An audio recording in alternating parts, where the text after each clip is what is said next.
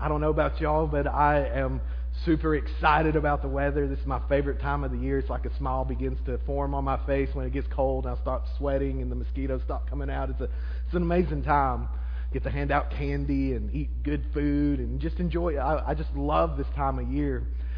So anyway, John chapter 3 is where we're going to be this morning as we continue walking through the Gospel of John, this Gospel that was written that we would believe that Jesus is the Christ, the Son of God, and that by believing we would have life in His name. John tells us at the end of his Gospel that's why he wrote it. He says that he didn't write down everything, and that the stuff he did write down, he wrote down so that we would know that Jesus is the Christ, the Messiah, the Son of God, and that by believing in Him we would have life in His name. And so when we come to John chapter 3, we're going to see more of that. So John chapter 3, and this morning we're going to be talking about the fact that God has shown His love to us, and that God's love shown to us gives us life. He defines love for us. I think love is kind of hard to explain and describe in our culture. Our words for love are kind of messed up, right? I mean, think about it. How many of you love tacos, right? I don't know, right? We love tacos, but I also love my wife. How messed up is that? Like tacos or my wife. And so we have a hard time talking about, it's a question sometimes, right? No, I'm just kidding. I always love my wife more than tacos because we can make tacos at home. But anyway, we talk about loving wings. We talk about loving this show or loving that or doing this or doing that and loving taking trips and these different things. And so when we talk about the word love, it can be confusing. It can be, we can have a hard time understanding what we mean. And the reality is that in our culture, we use the word love for everything. And so it's kind of been diluted. It's been robbed of some of its meaning. But when we come to John chapter 3, God defines love for us. God shows us what true love really is, in that His love is unlike any other love in the universe. It is a love that is so great and so amazing that His love gives us life.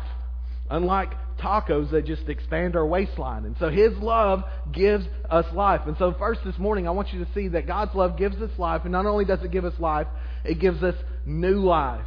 As we walk through this first part of John chapter 3, what we're going to see is that God's love doesn't give us an old, worn out life.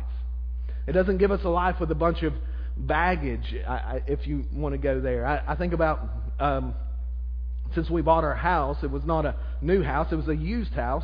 And with a used house comes baggage. Like every time I go to do one project to fix one thing, I tear something else up. Like I pull off a piece of trim and I find out that piece of trim was hiding something else that was broken, right? And so every layer has another layer under that layer every time we work on something around the house. Or, you think about a used vehicle. You buy a used vehicle and you get it home and, oh, by the way, this door on this side doesn't open. I wish that guy would have told me that ahead of time, right? I mean, there's always something with used things that you don't see at the beginning. Well, John tells us here that God's love gives us not an old life, but a new life. And we see this through the eyes of a guy named Nicodemus. And so, John chapter 3, beginning in verse 1. Now there was a man of the Pharisees named Nicodemus, a ruler of the Jews. This man came to Jesus by night and said to Him, Rabbi, we know that you are a teacher come from God. For no one can do these signs that you do unless God is with him. And so right here in verses 1 through 2, we see what's going on. And so this guy named Nicodemus, he's a ruler of the Jews. He's a guy who's important. He's a guy who's in charge. He's a guy who people look up to and respect. He comes to Jesus at night. We don't know why he came to Jesus at night. Maybe he's afraid of anybody seeing him come to Jesus. He's afraid of, people talking about him. Maybe he doesn't like lines. Maybe he doesn't like crowds. And so he decides to come to Jesus when nobody else is around. We're not exactly sure why he comes to Jesus at night, but he comes to him under the cover of darkness for whatever reason to talk to him. And he says, Jesus, I got to know something. Remember, Nicodemus is part of the Pharisees. They're confused by Jesus. Jesus has come on the scene and he's blowing up their traditions. He's saying, no, y'all shouldn't be doing that. No, you shouldn't be doing that. Remember, he's running people out of the temple who are buying and selling and trading. He's saying that they're lying to the people, that they're hypocrites and all these things. And so the Pharisees aren't real big fans of the things Jesus is saying. There's a problem, though. He says, but at the same time, we know that no one can do these signs that you do unless God is with him. So they're like, we really don't like what you got to say, but you really do back up what you say with proof. And so I'm struggling here. What's your deal, Jesus? Where are you coming from on this? How come you're able to do these things if you're not from God? And if you are from God, why are you blowing everything up all the time?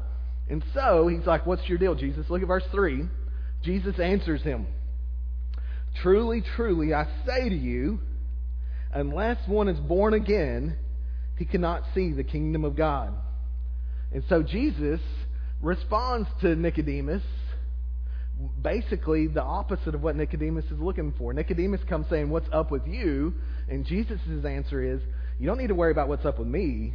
You need to worry about what's up with you."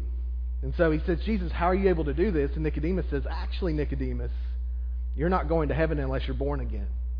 He gives him this metaphor, this picture that is, as some have said, this is a pregnant metaphor, right? I mean, it's be born again. And so we see that Jesus, he gives him this really deep and crazy idea. He says, "Nicodemus, unless you are born again, you can't be saved.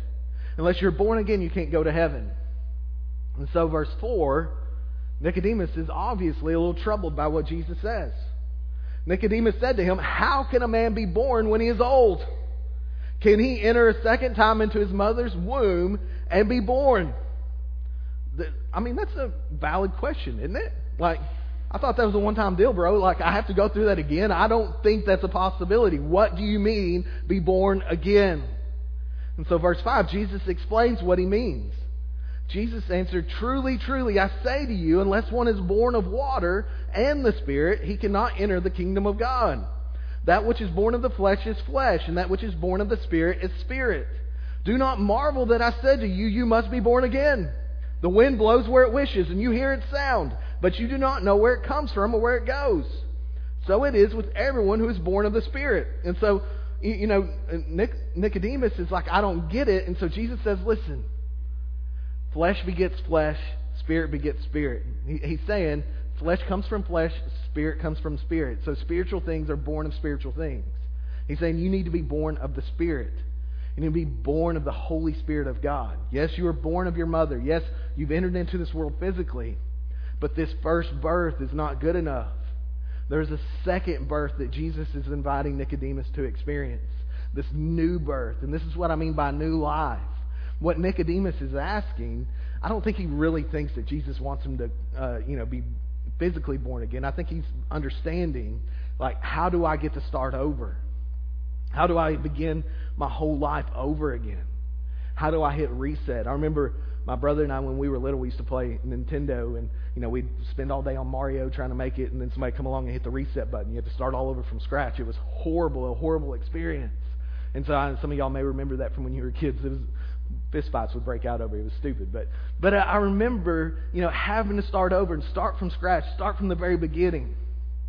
That doesn't sound so good if you're playing a video game, but man, it's amazing if you're in life and you have baggage that you've been carrying around. And you start thinking about all of the things that you've done that you wish you wouldn't have done. All the things you've said you wish you wouldn't have said. All the thoughts you've had you wish you wouldn't have had. All the things you've seen that you wish you wouldn't have seen. And you think, I got to deal with all these things, and I got to answer for all these things. And Jesus comes in and he says, no. What you need if you're trying to get to heaven is to not try and fix all that stuff you did. You need to be born again. You need to start all over spiritually. You need a new birth, a new life. And guys, that's what Jesus gives us. God in Jesus gives us a brand new start with Him. God in Jesus gives us a brand new relationship with Him where all that stuff that we've done, all that stuff we've said and thought and heard and saw gets washed away, gets thrown out. And we have a brand new life with Him and a brand new future with Him. Not because we've earned it, not because we deserve it, but because He simply gives it to us in His love. I want to tell you this morning that He's offering to you a second chance. A chance to be born again spiritually. Just as a baby is born and you have all these possibilities and all of these things that the baby is looking forward to in its future. That's what we get as believers. Those who trust on Christ get a brand new start, a brand new life where we can start over with God. And so God gives us a brand new start.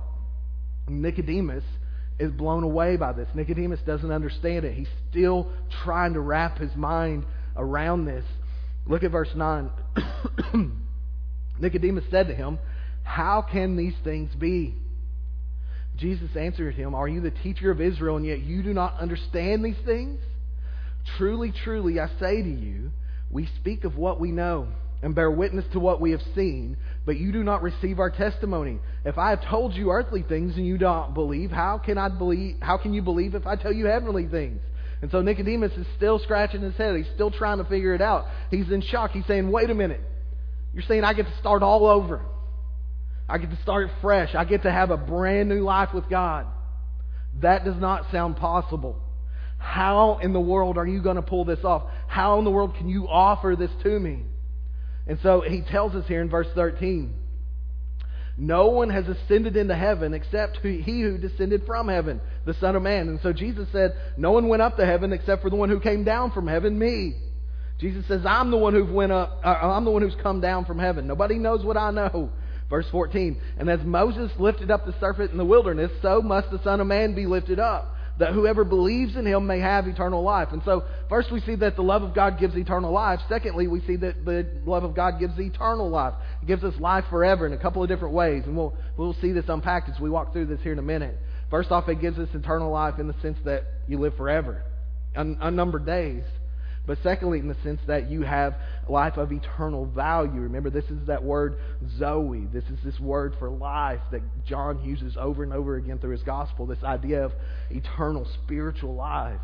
And so it's not just its length, it's its value. This is what God's love gives to us. He gives us He gives us life that is new and life that is forever and life that's of eternal value. But how do we get this eternal life? How do we get this new life? Jesus says, just as Moses lifted up the serpent in the wilderness. He's referring to a passage in Numbers. And so the people of Israel had been walking through the wilderness following God for a while. As they followed God, as they followed Moses through the wilderness, remember God's people, Israel, that He took out of Egypt, as they followed Him, things didn't always go the way they wanted them to go. Y'all ever have stuff in your life that doesn't go the way you want it to go? That happened a lot to Israel. You know what Israel did? They complained. And they complained a lot. Anybody here ever complain? It's too hot. It's too cold. It's too loud. It's too soft. Right? I mean, it's too light. It's too dark. We can go down the list. I promise there's probably been plenty of complaints already from you this morning. We all complain. We all have things we don't like in our life. Well, the people of Israel complained and complained and complained until God decided to punish them for it. And so He sent snakes into their camp. Like he sent these poisonous snakes that went around and bit people in their camp. I just want to point out, like when we complain, God doesn't send snakes into the camp, thankfully, right? And we can praise Him for that this morning. And so He sent snakes into their camp, and these snakes bit the people, and as they bit the people would get sick, and they were dying, and so they cry out to God, and so God has Moses make an image of a bronze serpent and put it on a pole in the middle of the camp. And He says, if anybody will just look at this bronze serpent, they'll be healed. Basically, they'll just simply trust me enough to go and look at this bronze serpent, they'll be healed. It's all they got to do, and they will have life. Their life won't be taken from them. They'll be given a new lease on life, basically. All you got to do is look.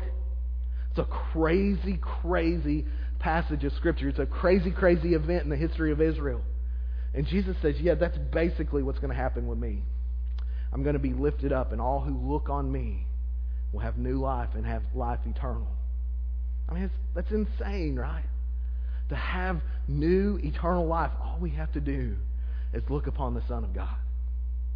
There's a guy that those of us who preach a lot really admire. His name was Charles Spurgeon. People call him the Prince of Preachers. Well, he loved to tell the story of his conversion.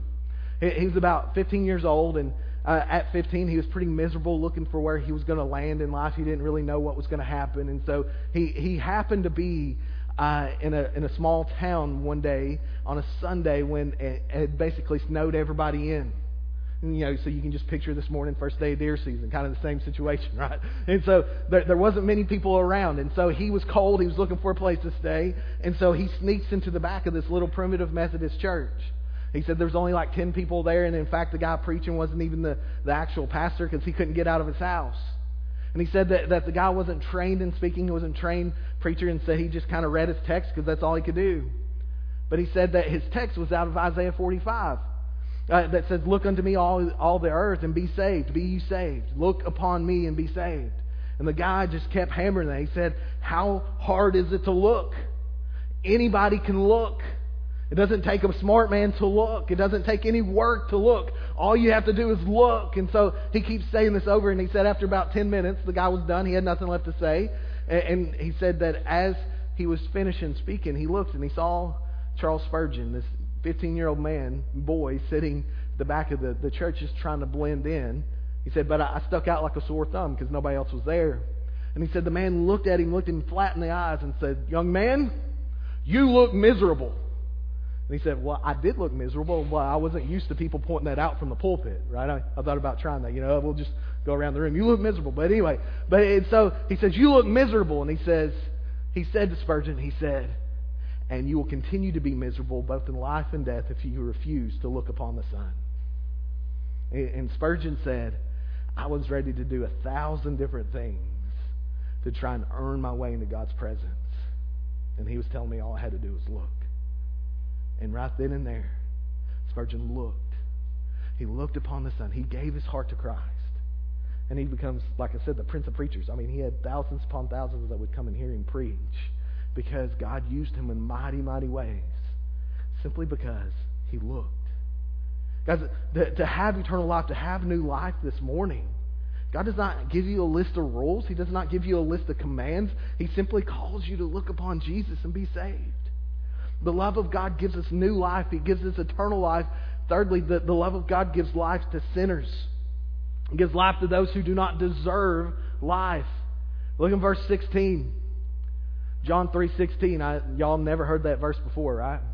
The verse Tim Tebow wrote? No, I'm just kidding. But anyway, for God so loved the world that he gave his only begotten Son, that whosoever would believe in him would not perish but have everlasting life. For God so loved the world.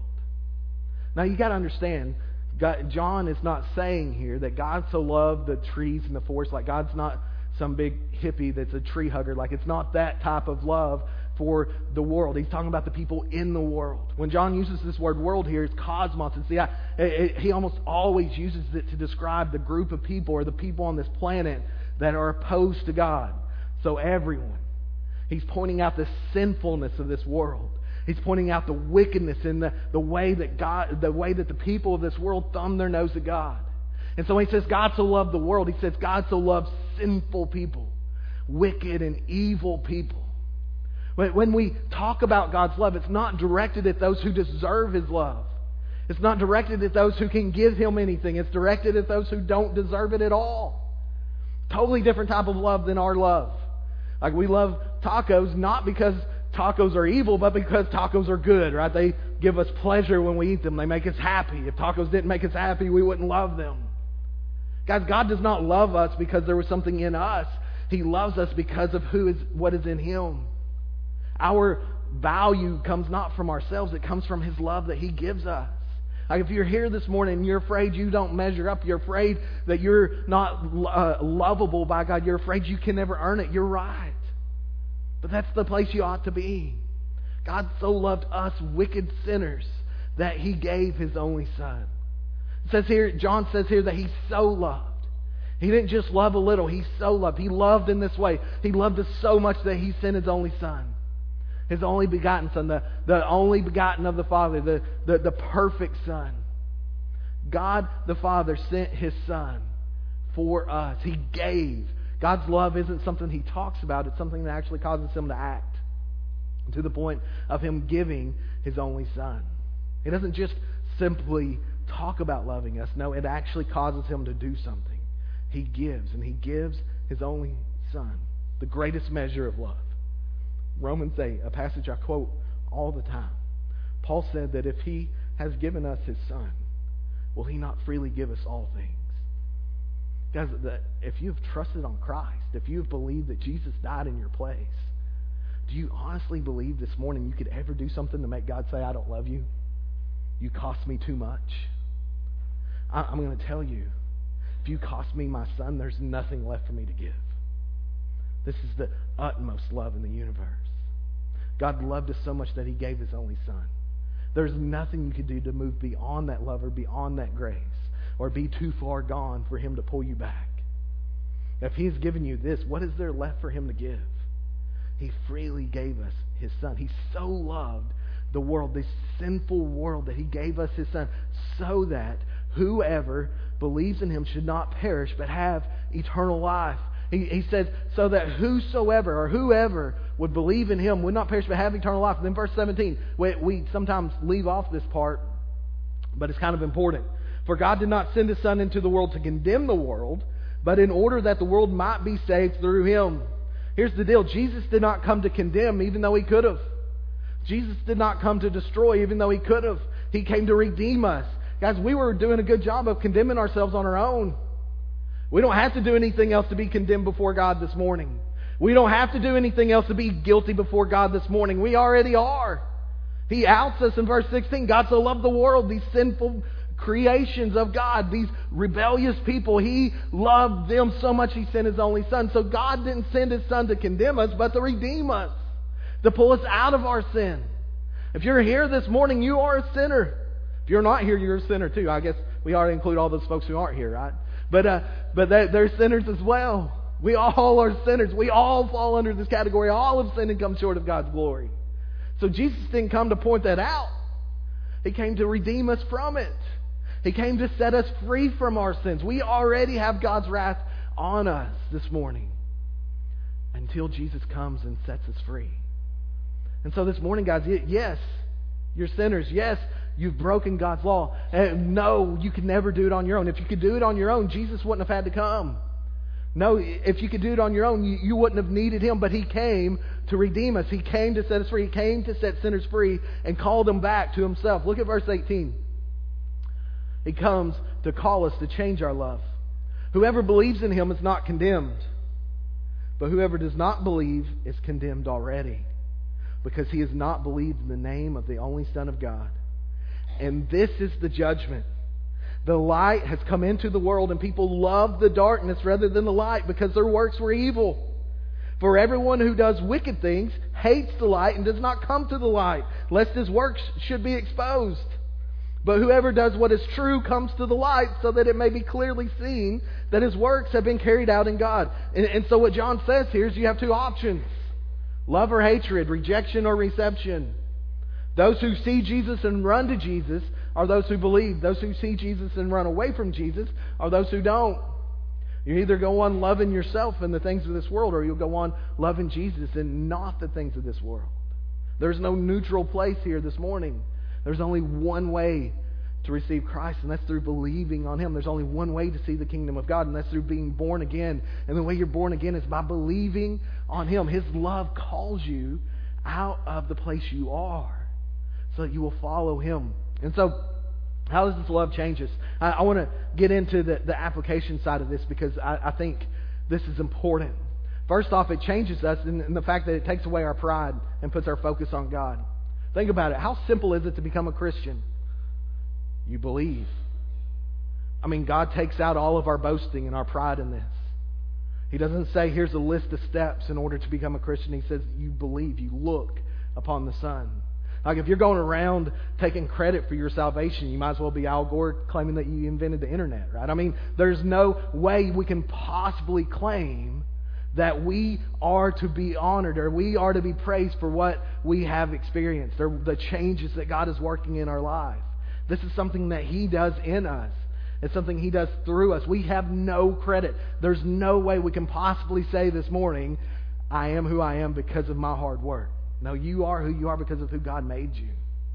In Philippians 2, Paul says that we work out our salvation with fear and trembling, because it's God who works in us both to will and to do His good pleasure. In other words, yes, we're called to work out our salvation. Yes, we're called to serve Him in our everyday life. But the desire to do so and the ability to do so comes from Him.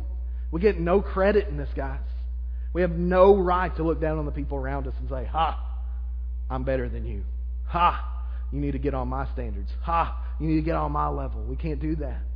I know nobody ever goes around saying, "Ha!" I'm sorry, but that's stuck on that. But we have a tendency to look down on the people around us as though we have arrived and they haven't. Like our salvation has nothing to do with us and everything to do with Him. It takes away our ability to be proud or live in pride and judgment. Secondly, it gives us an example of how to love each other. God's love for us isn't based on us, it's based on Him. I mean, how much difference does this make in a relationship where when someone does something we may not like, we love them anyway? Where when our spouse does something we may not like, we love them anyway. I mean, how much difference does that make in a marriage when you love each other unconditionally? When you love each other in spite of each other? I mean, it doesn't take very long for your spouse to do something that makes you not happy, right? I mean, even tacos. Go back to tacos. Like, eventually they give you heartburn, but you go back to them anyway, right? I think we can show our spouse and we can show the people in our lives more love than we show tacos. But God's love is unconditional. He loves us because of who He is, not because of who we are. Thirdly, it takes away our excuses for self-pity and self-loathing and misery. And hear me out on this. What I mean by this is that those who have come to Christ, we have no right to say that nobody loves me, everybody hates me, I'm just going to eat worms. Right? I mean, that song, y'all remember that song? It's a song, I'm pretty sure. But even if everybody else in your life abandons you, even if everybody else in your life walks away from you, you are loved. And not only are you loved, you are so loved that God sent His Son to die for you.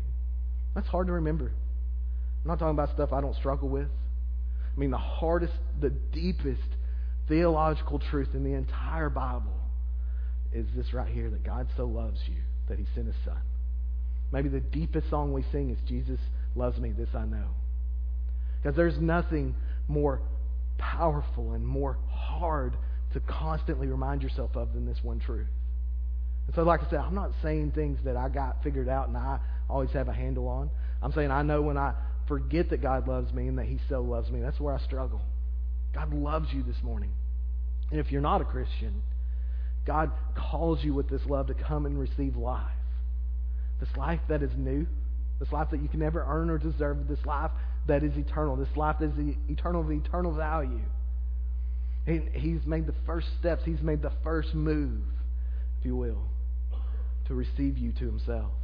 Now, as I was thinking about the way that God loves us, I couldn't help but think about my relationship with my wife. And also because I know if I don't talk about her, y'all think that we're mad at each other, and so I got to bring her up. But when we first started dating, like I have zero game. If you ever wonder, I have zero game. And so I'd moved to Memphis, and right after Memphis, I went to a local church that had a pancake breakfast for all the seminary students. And so I was there, and there's this cute little bubbly girl bouncing around, young lady, if you will, bouncing around. I was like, man, she's cute. I wonder about her. I wonder if she's dating anybody. So that was my first thought. That was my first impression of Crystal. And no, it wasn't another girl. It was actually Crystal. I'm telling the truth. And so anyway, we began to figure out ways to talk to each other. And I'm super afraid, right? I'm afraid that she's not interested in me. She's kind of afraid I'm not interested in her. So we're both playing hard to get. We kind of do this little do-si-do for a couple of weeks. And then finally we go on a kind of a date. And as I'm walking her to her car afterwards, I say, hey, I'll give you a call sometime. And she says, really? You ain't got my number. And I was like, oh yeah. I'd been too afraid to even ask for a number. Like that's how dumb I was. And so anyway, I got her number, and next thing I know, we're married. But she, I mean, it just happened like that. It was fast. Had she not made the first step, I'm not sure I would have ever been smart enough to ask her out. She was the one who finally was brave enough to do it. Like, it still makes me feel like a coward to this day. I'm embarrassed even telling y'all. You're like, yeah, I know. I wouldn't tell that story. But anyway, if she had not made the first move, I don't know if I ever would have. Guys, you don't have to worry about that with the Lord. You don't have to worry about rejection. You don't have to worry about putting yourself out there and them saying, nope. Sorry, buddy. I don't know what kind of message I was sending you. I don't know what kind of mixed signals I was sending you, but I'm not interested. You don't have to worry about that this morning. He's made it very clear He loves you and He wants to spend eternity with you. He loves you so much that He sent His only Son to die for you. He loves you so much that He wrote His Word so you could see that He loves you. He loves you so much He had people build this building. He had you come in this morning and suffer through this sermon just so you could hear that He loves you so much. He sent His only Son to die for you, and all you have to do to receive it is say, I want that. I want Him. I want to live with Him forever, and He will give it to you. And so guys, if you're waiting on Him to make the first move, He already has. He's given you His number and everything. He just wants you to come and enjoy Him and receive Him. So come and enjoy and receive Him. And if you have, share that with the people around you. Share that love with the people in your life.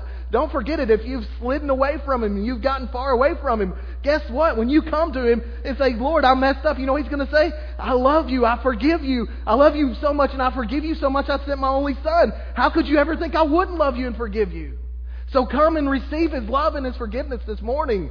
He's not playing games. He's not playing hard to get. He's made it clear He wants you. So receive Him. Let's pray. Father, I thank you. God, I thank you for your word. God, I thank you so much for your word. You're just so good. God, your grace and your love is so good. Lord, we pray that as we leave here today, God, that your love would be seen in our hearts. God, that your love would be heard on our lips. And God, that we would just be reminded and be confirmed in the way that you love us and care for us. We need your help, God. We need your help to be reminded that you so loved us that you sent your only Son to die for us. Help us, God, in Jesus' name. Amen. If you would stand.